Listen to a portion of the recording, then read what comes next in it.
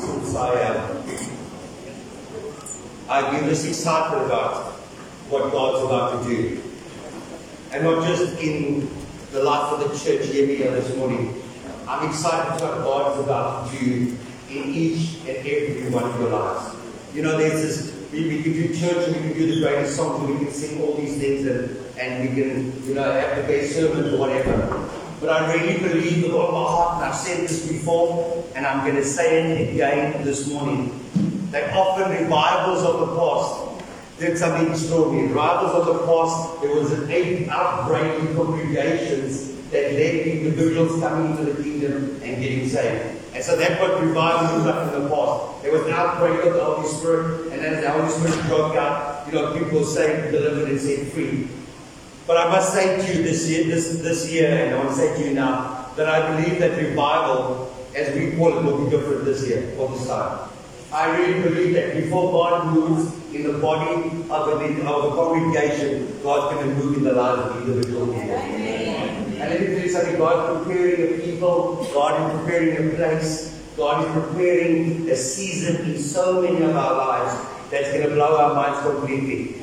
The thing is this, that we have to become expectant of what God's about to do. You and I need to become expectant of what it is that we require, or what God requires of us. What is God requiring us in the season? And so often we can miss it, because you know the old definition, I've said it down before. You know what's the definition of insanity? Is to do the same thing over and over again and expect a different result. And as a church and as a people, I think we've got to wake up a little bit and start to understand something, that we cannot do the old things over and over and over and over again and somehow command or expect God to do something extraordinary in our lives.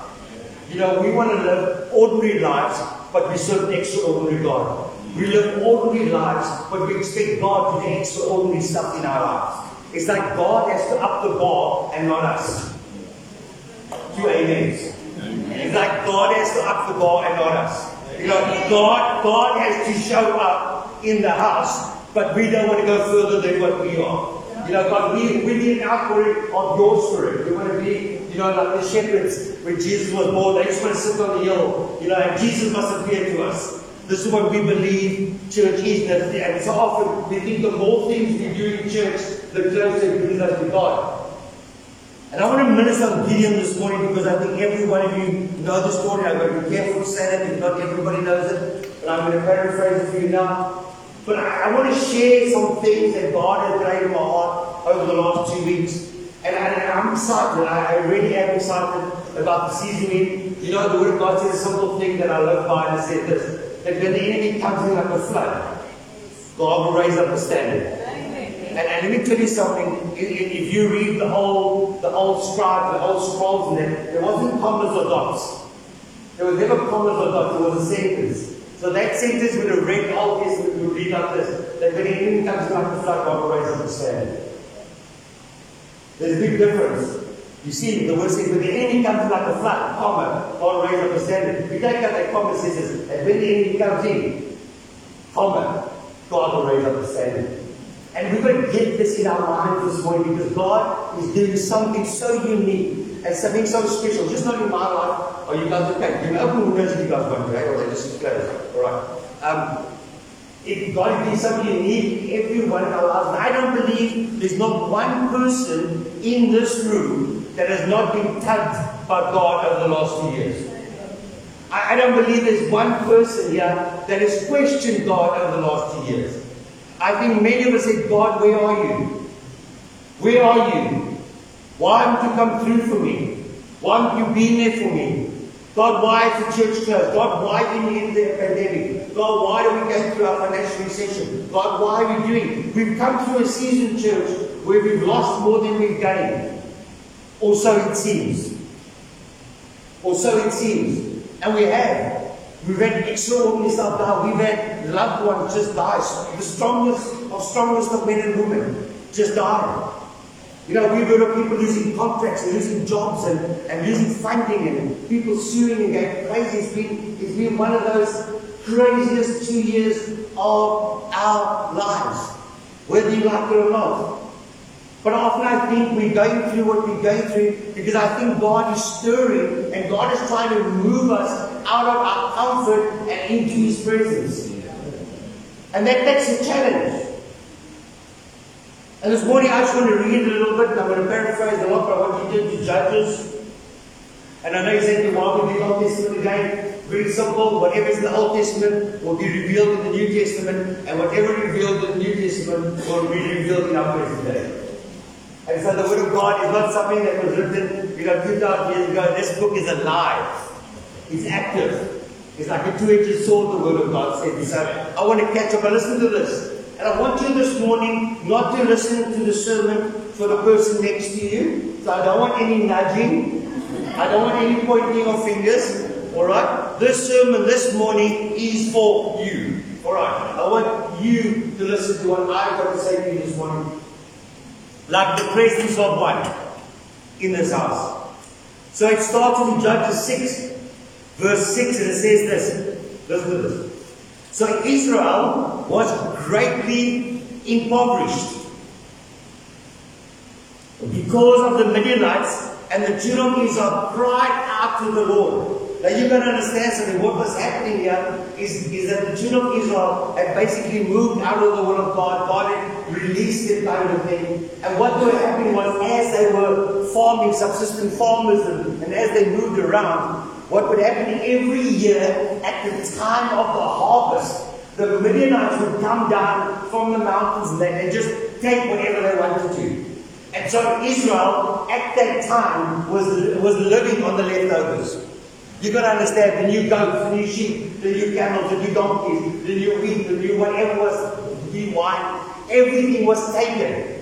And so they would go hide. They were living in holes. They were living in little caves. That's how they were living. And every year they would stand back and watch this, the enemy just come and ravage everything that they'd worked so hard for over the preceding year. Who relates? Who relates? Crazy. See, but there's a part there, right at the bottom of that little verse, that says this. And Israel cried out to God. Israel cried out to God. You know, it's a terrible thing as human beings is that things have to really be bad for us really to start to cry out to God. You know, when we're HAPPY, why the bank balance is good, and your wife loves you, the kids are behaving yourself, you know, then God is okay. But when we get to those desperate times in our lives, that we fall on our knees and we cry to God, it's the time that God starts to move in your life and in my life. And listen to this, and verse 7 says, and it came to pass that when the children of Israel cried out to the Lord because of the Midianites, the Lord sent to them a prophet to the children of Israel, who said to them, thus saith the Lord God of Israel, I brought you up from Egypt, and I brought you out of the house of bondage. He says, I will deliver you out of the hand of the Egyptians, and out of the hand of those who oppress you, and I'll drive them out before you and give you the land. Also I said to you, I am the Lord your God. Do not fear the God of the Ammonites, whose land you dwell, but you have not obeyed my voice. So God got this promise.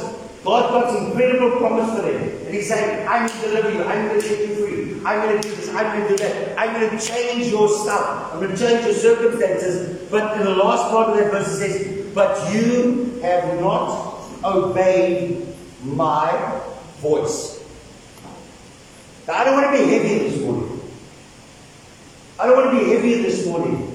But I want to ask you something. That if you're serious about the kingdom of God, that if you're serious about being a believer, a blood-washed believer, if you're serious about being a child of God, I want to ask you this morning, firstly, have you heard the voice of God?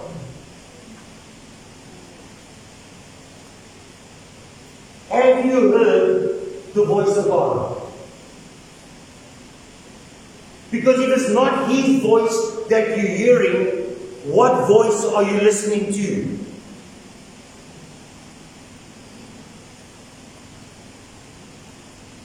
You see, the Word of God in Matthew says this incredible thing. Says, seek ye first the kingdom of God. Seek ye first the presence of God. Seek the place that God dwells. Seek the place that God resides. Seek the place that God pours down to you. and all these things shall be added unto you. But we have a people that are serving a God that we never hear from.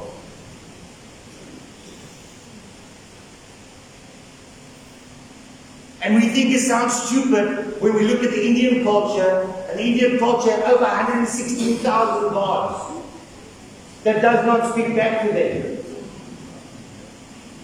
We have people that worship little statues, little fat men like me, bald, that do not speak back to them. We got so many faiths out there that the only voice that the people are hearing is the voice of man. And I've got to ask you this morning, firstly, have you heard the voice of God? Have you got to that place in your life where you are seeking God for your future? You are seeking God for your family. You are seeking God for your business. Or you're just trying to do it all on your own? Because I have for many years. But the second thing that the Word of God says this, besides hearing the voice of God, that voice that you heard, have you obeyed it?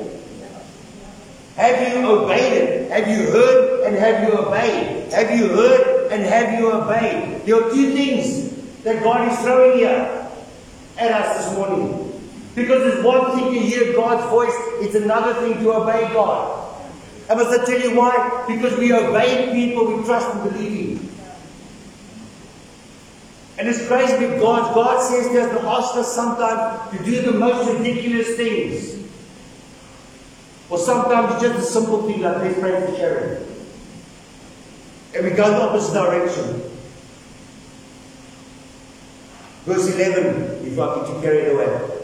He says, and now the angel of the Lord came and sat under the terebinth tree, which was in Ophrah, which belonged to Joash, the Abzerite, right? While his son Gideon threshed wheat in the winepress in order to hide from the Midianites. So you've got to understand something. They weren't explaining in those days how they would make wine. They would dig a hole in the ground. And then they would have the whole mesh on top. So they would throw the grapes on the top, and the men and the women and the people, whatever, would stomp the grapes, and the wine would fill, or the juice would come out of the grapes, and they would catch it at the bottom of the cistern. That's how they would catch it. And God decides, well, you know, something, I'm going to do something for my people. I'm going to bring them out of bondage. I'm going to bring them out of slavery. I'm going to bring them out of obscurity. And, you know, this is just God.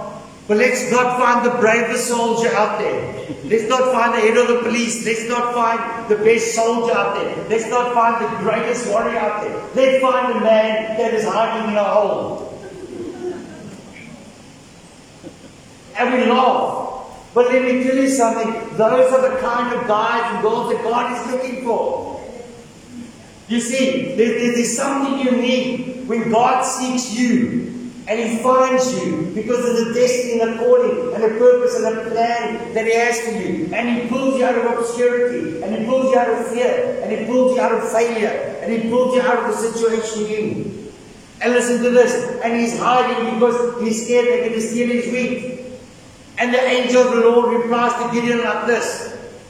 He doesn't say to him, oh, you weakling, why are you hiding? Oh, you pathetic human being. You're so scared. Where is your faith? Where is your faith? The angel turns around this side and responds to Gideon. And the angel appeared to him and said to him, the Lord is with you, mighty warrior of valor. That's crazy, eh? It's like, God, you're being serious. You know why this fascinates me? It's because God was about to redeem Israel. The only way that things were dealt with in those days was through war. So my first choice would be a military man. A man that knows how to handle the sword. A man that knows how to fight. A man that has been through many battles. Because I'm sure Joshua must have heard, Gideon must have heard the stories of Joshua. And the 120 battles that he fought and he won. And how he destroyed nations. You know, and he was this great guy that was brought up, you know, just in the presence of Moses. And he's just a guy that led people into the promised land. And Gideon must be thinking, you must be joking. Me. Do you see the place I find myself in? Do you see what is happening around me? And Gideon said to him, oh my Lord, If the Lord is with us, why then has all this happened to us? And where's all the miracles which our fathers told us about, saying, did the Lord not bring us from Egypt? But now the Lord has forsaken us, delivered us into the hands of the Midianites. And then the Lord turned to him and spoke. But let's just go one back. You see, this is the issue we have in church life and in our lives. Is that whenever God has a calling upon our lives, somewhere along the line, we have got the ability to actually argue with God as to why we should not use us. Hey? Well, God, I can't evangelize because, Lord, I still like to text every now and again, Lord. No, God, you can't use me because, I've got this, Lord. I haven't sorted my life yet, Lord. Well, God, you can't use me because, and we always somehow find a reason not to be used by God. Every one of us. Every one of us had a calling. I know when God called me to the ministry. Serious, I felt like I was like, God, are you serious? I don't even think I did an oral at school. I didn't speak in front of people. Ever. And you're calling me to do what? To pastor the church. This is not going to end well. This is not going to end well, Lord. Do you know who I am? You've got to understand that I've just been saved at the time. I hadn't even dealt with issues in my life yet. And Gideon gives this whole pile of reasons why God should not use him. And then the Lord turns to him and says to him, go in your might, and you shall save Israel from the land of the Midianites. I have sent them to you. So he said to him, oh Lord, how can I leave Israel? Indeed, my clan is the weakest in the Manasseh, and I am the bed of my father's house. And the Lord said to him, surely I will be with you, and you shall defeat the Midianites as one man. And then he said to him, if now I have found favor in your sight, then show me the sign that you are with me, and you will talk to me. And do not depart from me until I come to you and bring out my offering and set it before you. He said, I will wait until you come back. And so Gideon went and prepared a young goat. And so Gideon says, God, Moses said the same thing. In Exodus 33 or 31, he said, God, this is your people. If you do not go with us, I'm not going anywhere. And Gideon says the same thing. He says, Lord, you've got to understand something. That if you send me and you do not go with me, I don't want to go. It's quite a bold and arrogant statement. But let me tell you, it makes sense. You see, it makes sense because what he's really saying is, Father, the ability does not rest in me. And so I'm going to let me take a step back and God allow you to take a step forward. And have you ever seen two people dance together and both of them are leading? It's chaos. There's always one that has to lead the dance. There's always one that has to be in control of the situation. Except when you saw because they're just a mess. Alright? But Gideon knew this. Gideon said, God, I hear all this, but I'm going to have to just take a step back, and you've got to take a step forward, and as we do that, then things can work out. Now I'm going to skip a little bit about what's going on. I'm going to just catch up here. So all of a sudden, you've got to understand something, that if we were impoverished here, alright, and we'd say, well, God had said, well, Kurt, today is the day that you finish with ministry, and, this is your last sermon, and as from next week, Alex will be the pastor of this church. No, Alex. And most of you will think, well, but that's not cool, but Alex is not, I'll 17, 16, 17, 17. Now you've got to understand, here comes a prophet with no war experience to a nation that is impoverished and been destroyed, and he walks up to them and says, and thus saith the Lord, we will take on the Midianites and destroy them. It's like having a minister of police that's never been in the police force. Yeah. Oh, we got that.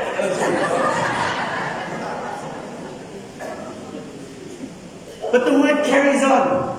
And it's so crazy because what happens is, somehow 32,000 men like, okay, let's do this, Gideon. Let's do this. And so Gideon must be like, I'm a prophet, hey, this is cool. Standing in front of 32,000 people, guys, and we can do this. This is good. This is good. And God says to him, well, I'm going to paraphrase here, but God says to him, well, there's just far too many people. Let me read in Luke chapter 7, verse 2 says, and the Lord said to Gideon, the people who are with you have are far too many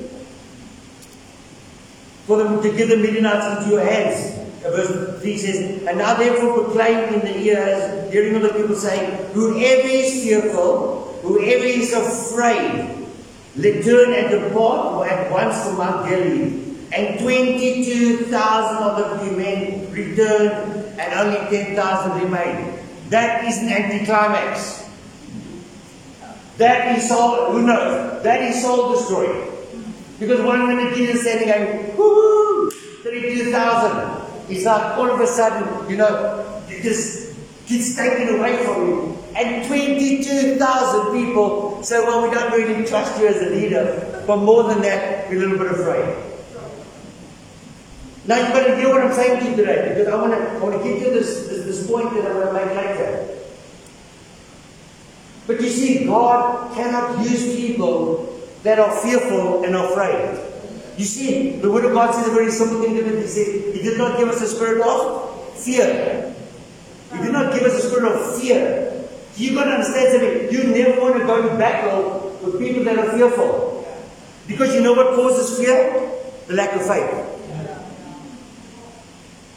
That's what causes fear in your life. The lack of faith. We're fearful for our finances because we think God won't come through. We're fearful for our marriage because we think God won't come through. And so what God basically says, I need to remove those that really don't trust me 100% and move them one side.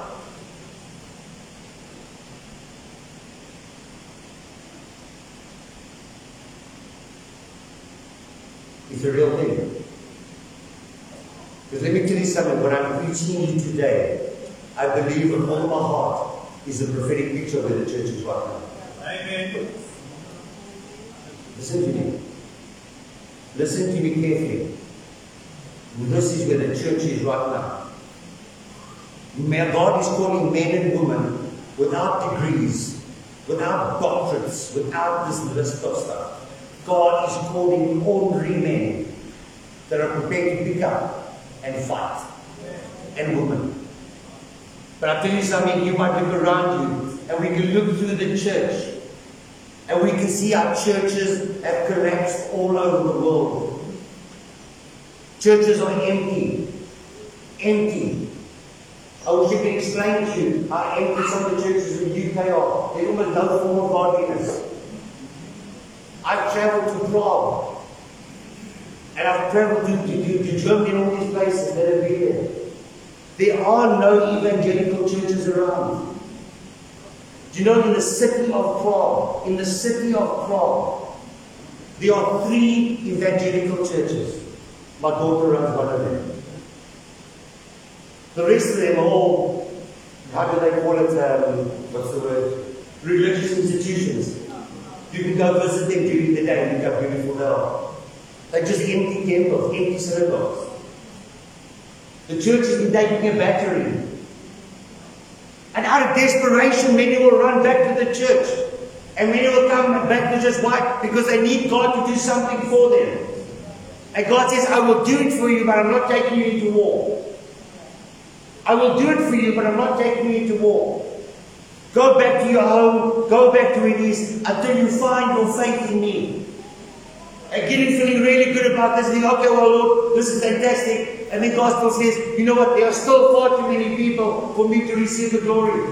And He takes them down to a brook. He says, well, those that scoop, put them one side. Those that drink straight from the river, put them one side.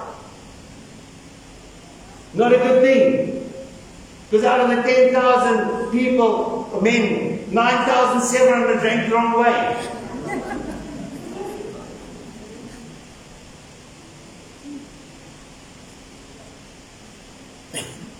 Listen, for too long, there's been too many that have been drinking the wrong way. For too long, too many have simply been existing and not living in the things of God. You see, we've got to a place in church life where we need more from Him, where in actual fact, He needs more from us than ever.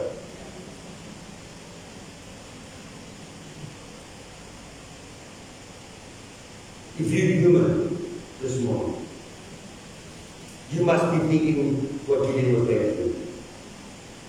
They stopped at 32,000, and we sent home another 22. And then we have another sports day, and 9,700 go make it. And Gideon is left with 300 men to take on an army that has been ravaging them for years. You see, for most people in this room this morning, your situation might seem impossible. For most people, their contract with loss cannot come back, or the marriage has fallen apart and needed to heal. Or maybe your reputation is never going to be restored. Or maybe you're just going through some really tough times. Let me tell you something. Let me tell you something right now. That God has not forgotten about you. And it might feel like it's been forever. And it might feel like it's cost you everything. And it might feel that child's never going to come right. Or your boss is never going to understand you.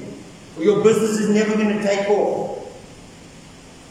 But God has not forgotten about you.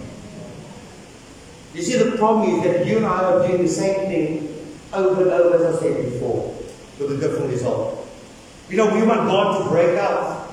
And there was the thing that Gideon said, where were you when we needed you, God? Where are these signs and wonders and miracles that our fathers told us about? Where was all the savor of how you dragged us out of Egypt and destroyed Pharaoh's armies? You know, where we see nothing, all we hear is what you have done, but not one of us has seen what you're able to do. And God, in His infinite wisdom, says, do you want to show, must I show you my power? Must I show you my glory? And Gideon thinks, well, 32,000 makes you good. And God said, no. I will not receive any glory if you go. You know, sometimes God needs to break us down to the basics to get our head in the game. To get our head in the game. I thought about this.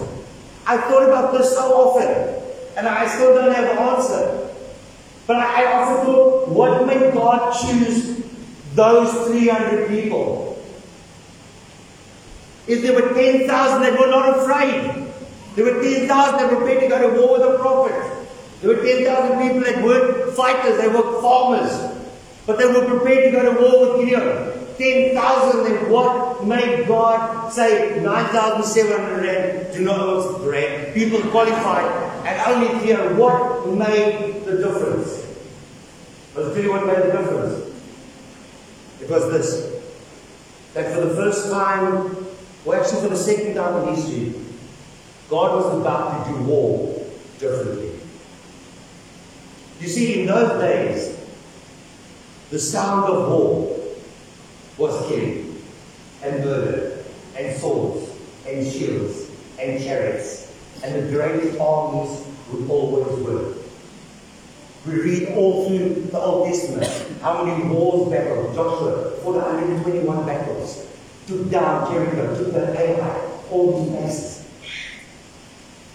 But all of a sudden God says, you know what, we're not going to do war the way we always do war. This battle, we're going to do something different. And I want to say to you, God is saying to you this morning, church, we're not going to do church the way we used to. We're going to do it a little differently from now on. We're going to do it a little bit differently in what it is that is my expectation of you, my calling upon you. You know, I believe with all my heart that the only thing that separated the 9,700 and the 300 was this. That the 300 was totally sold out and convinced that God would do what He said He would do. You see, it's not about our abilities.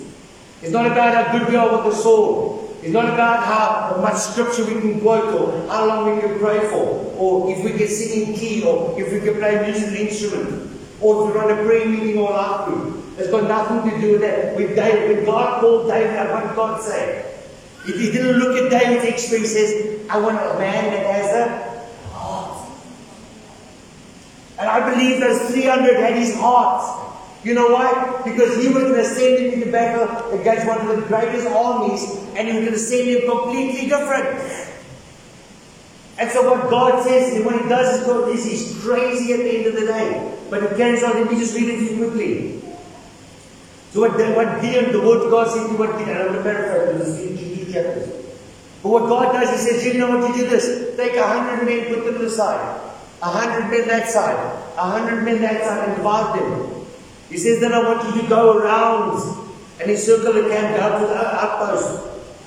And the word of God says in chapter 7 verse 21, and every man stood in his place all around the camp, and the whole army ran out and cried. And when the 300, listen to this, so God comes and he says, well, there's something different I want to do. We're not going to fight with the sword this time. What this time I want to do is I want you to pick up the shofar, the ram's horn, and the oil and the lamb. Now you've got to understand something. I come from a military background, and most of the guys here. And they always say, you say this to the police force, you never go to a gunfight with a knife. Well, these are when you go to a gunfight with a horn. Just think about this, because we read the scriptures. We read the scriptures. Now, we've all been in military situations, most of us. But anybody that has been in one of these situations, ask them. There's not this HAPPY while you're on your way to an operation.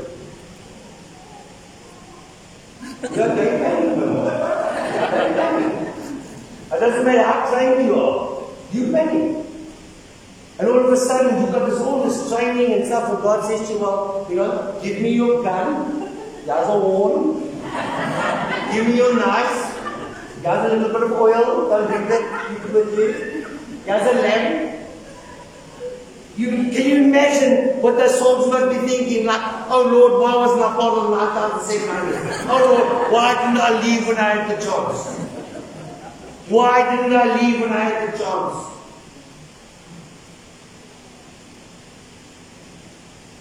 It's crazy. It's crazy. You see, there was a new sound that was going to hit the battlefield. There was a new sound. It wasn't going to be the sound of screaming and killing.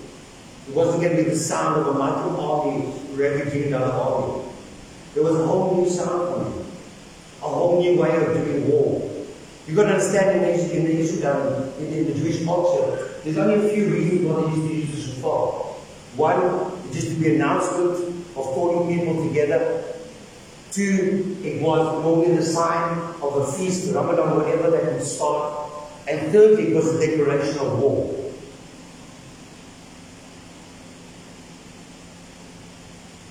So you've got to understand this is a massive camp. There's 300 guys, 100. And God says, today we do not lift the sword, but today we lift the horn.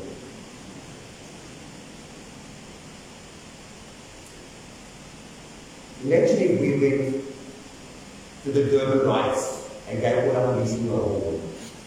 Well, I'd probably be saying, I want to get this in your head, how crazy this moment is. And why I'm trying to get into it is because this is how God works. You see, when the only things about become mundane, they can become of no value. When God needs to be glorified in a situation and man takes the glory, God steps back. And you and I need to come to a place of understanding that God is for you, church, and not against you. That yes, He might be doing it differently. He might not be in revival like He used to. You might not be getting contracts like you used to. You might not getting your prayers might not be answered like they used to. You might not be understanding. Your relationship might be different. Everything might be different. But I need to say to you, we're in a season of different right now. We're in a season where there's a new sound. There's a season where there's something that God is doing, and all He's looking for men and women whose hearts are faithfully committed to Him. He cannot work with people that battle with fear. He cannot battle with people with indecision. He cannot battle with people that are wholeheartedly submitted to Him. And yes, the church worldwide might be collapsing or falling apart. But let me tell you something. God only needs 300. He only needs sometimes you in your situation. He sometimes only needs you and your partner in the situation that He can be glorified. The story carries on, and we all know what happened. That in the one hand they held the lamb, and the other hand they held the ram's horn, and the word of God says they blew it, and as they blew that shofar, the enemy thought they were being under attack. Why? Because there was lights on this side and horns, lights on this side and horns, lights on this side and horns. They believed that they were totally surrounded. And the word of God says this, let me go here, it says, and every man stood in his place around the camp. And the whole army ran and cried and fled. And when the 300 blew the trumpet, the Lord set every man's sword against his companion throughout the whole camp. And the army fled to Beth-Ekah, towards Zarephath, as far as the border of Abel. And the men of Israel gathered together from Abel, Asher, and all Messenia, and pursued the Midianites. And Gideon sent messengers throughout the mountains of Euphrates, saying, come down against the Midianites and seize from them the watering places as far as Bethbarah and Jordan. And you've got to understand that the victory came to God's people that day. That was the day that God's people were delivered from not enough, from being wronged, from being destroyed, from being taken apart, from being every single day ravaged by other people. And I want to say to you, many of us find ourselves in that situation right now. All of a sudden we've got these strange sicknesses happening. All of a sudden our finances aren't working out. You know, all of a sudden we're losing contacts. All of a sudden the churches, people are doing crazy things in the church and around and about the church.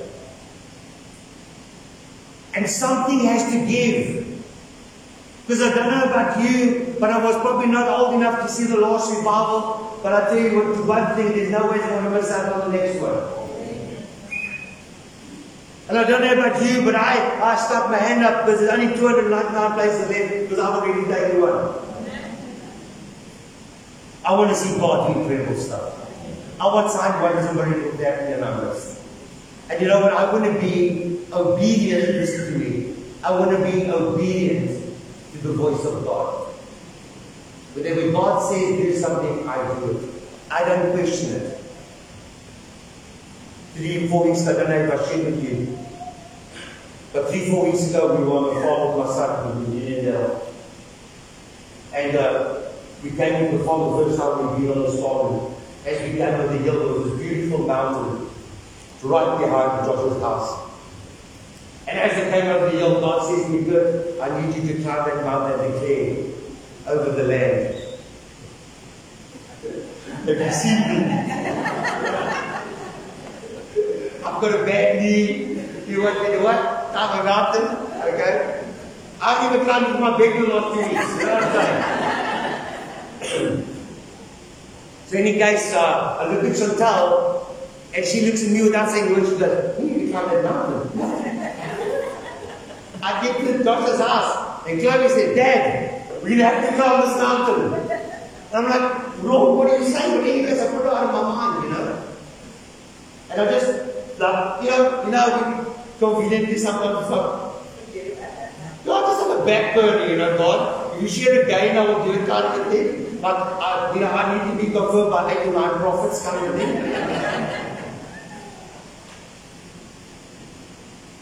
So we're standing there, and late on in the afternoon, this farmer's got this massive dam on it, and it is the biggest dam I've seen in a long time. But the water is brown.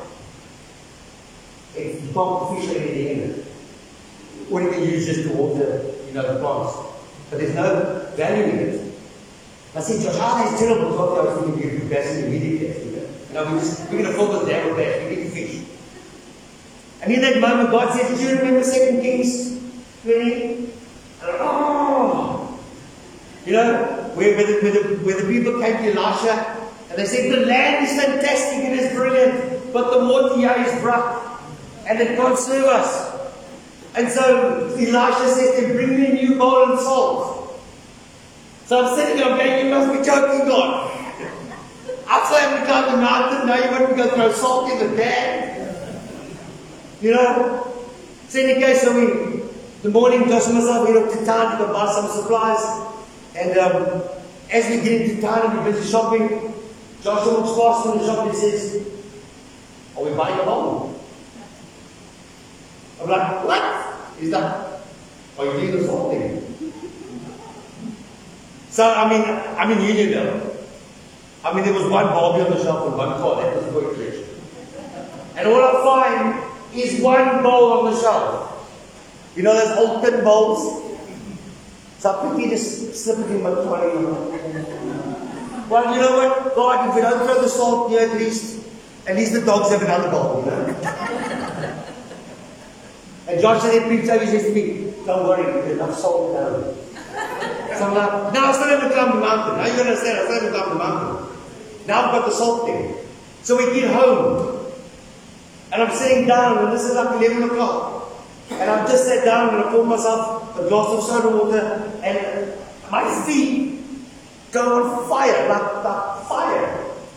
And I'm thinking, yes, what's going on with my feet? I take off my shoes, and God says, I want you to walk the rest of the day barefoot. And I'm like, this is one day, God. This is just one day. So I'm like, Lord, we're on a goat farm. You know, my thoughts are, there's no grass here. And God just keeps quiet.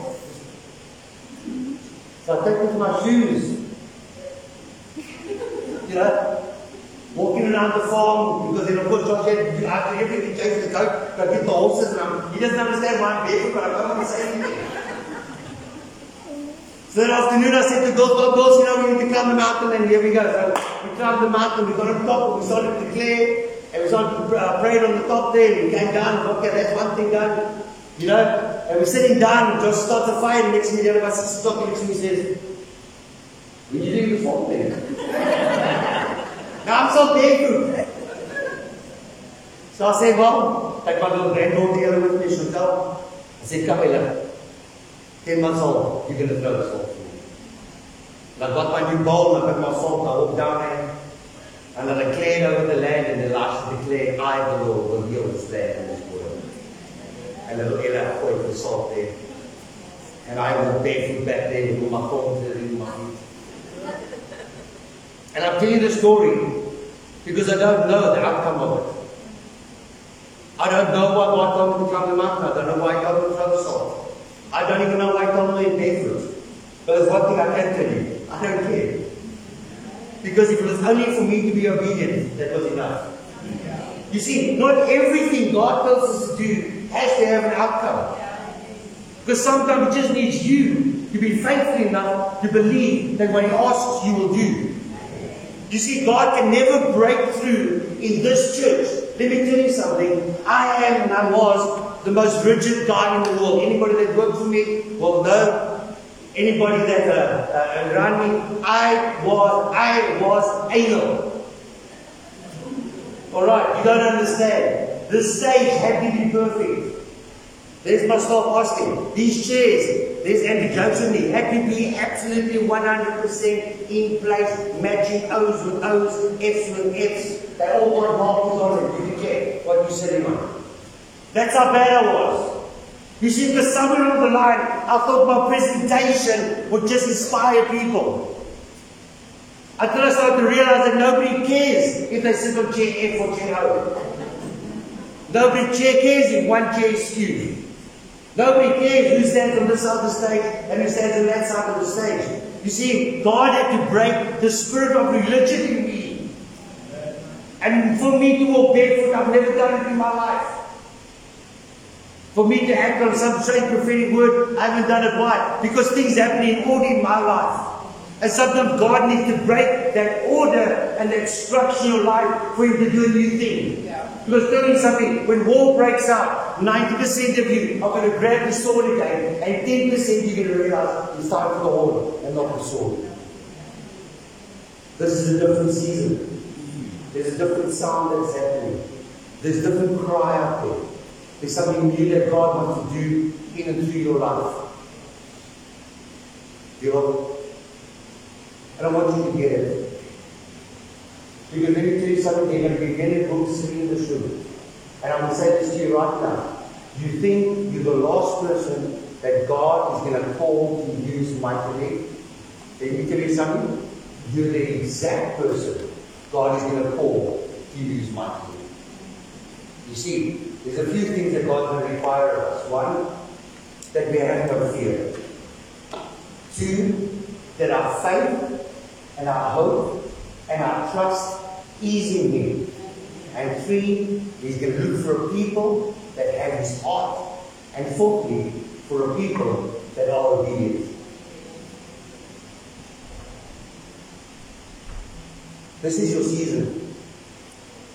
Because we can sit here and we can speak about how bad the pandemic has been for another year. Or we can be the church that realizes that our God is bigger than any virus, bigger than any pandemic, bigger than any financial crisis we're facing, bigger than any sickness that's somewhere along the line the doctor diagnosed us with. He's a big God. He's a big God.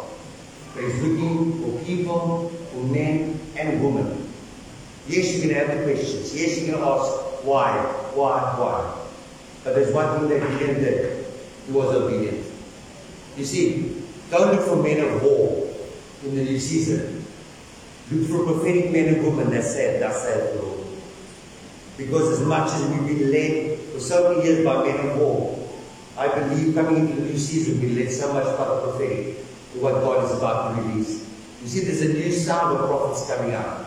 There's a brave of people. There's an unusual group of prophets that God is raising up right now. An unusual people that most people don't take serious.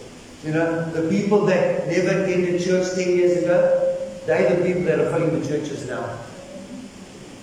And you're going to have to bear with their funny colored hair, and you're going to have to bear with their tattoos, and you're going to have to bear with all the craziness. You know what? But let me tell you something, God is looking for people that are crazy enough to believe Him 100% right now.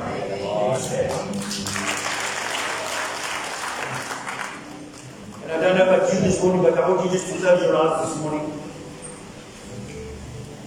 You see, because I believe that as I've spoken this morning, church, there's many of you that right now will walk back with the 22,000.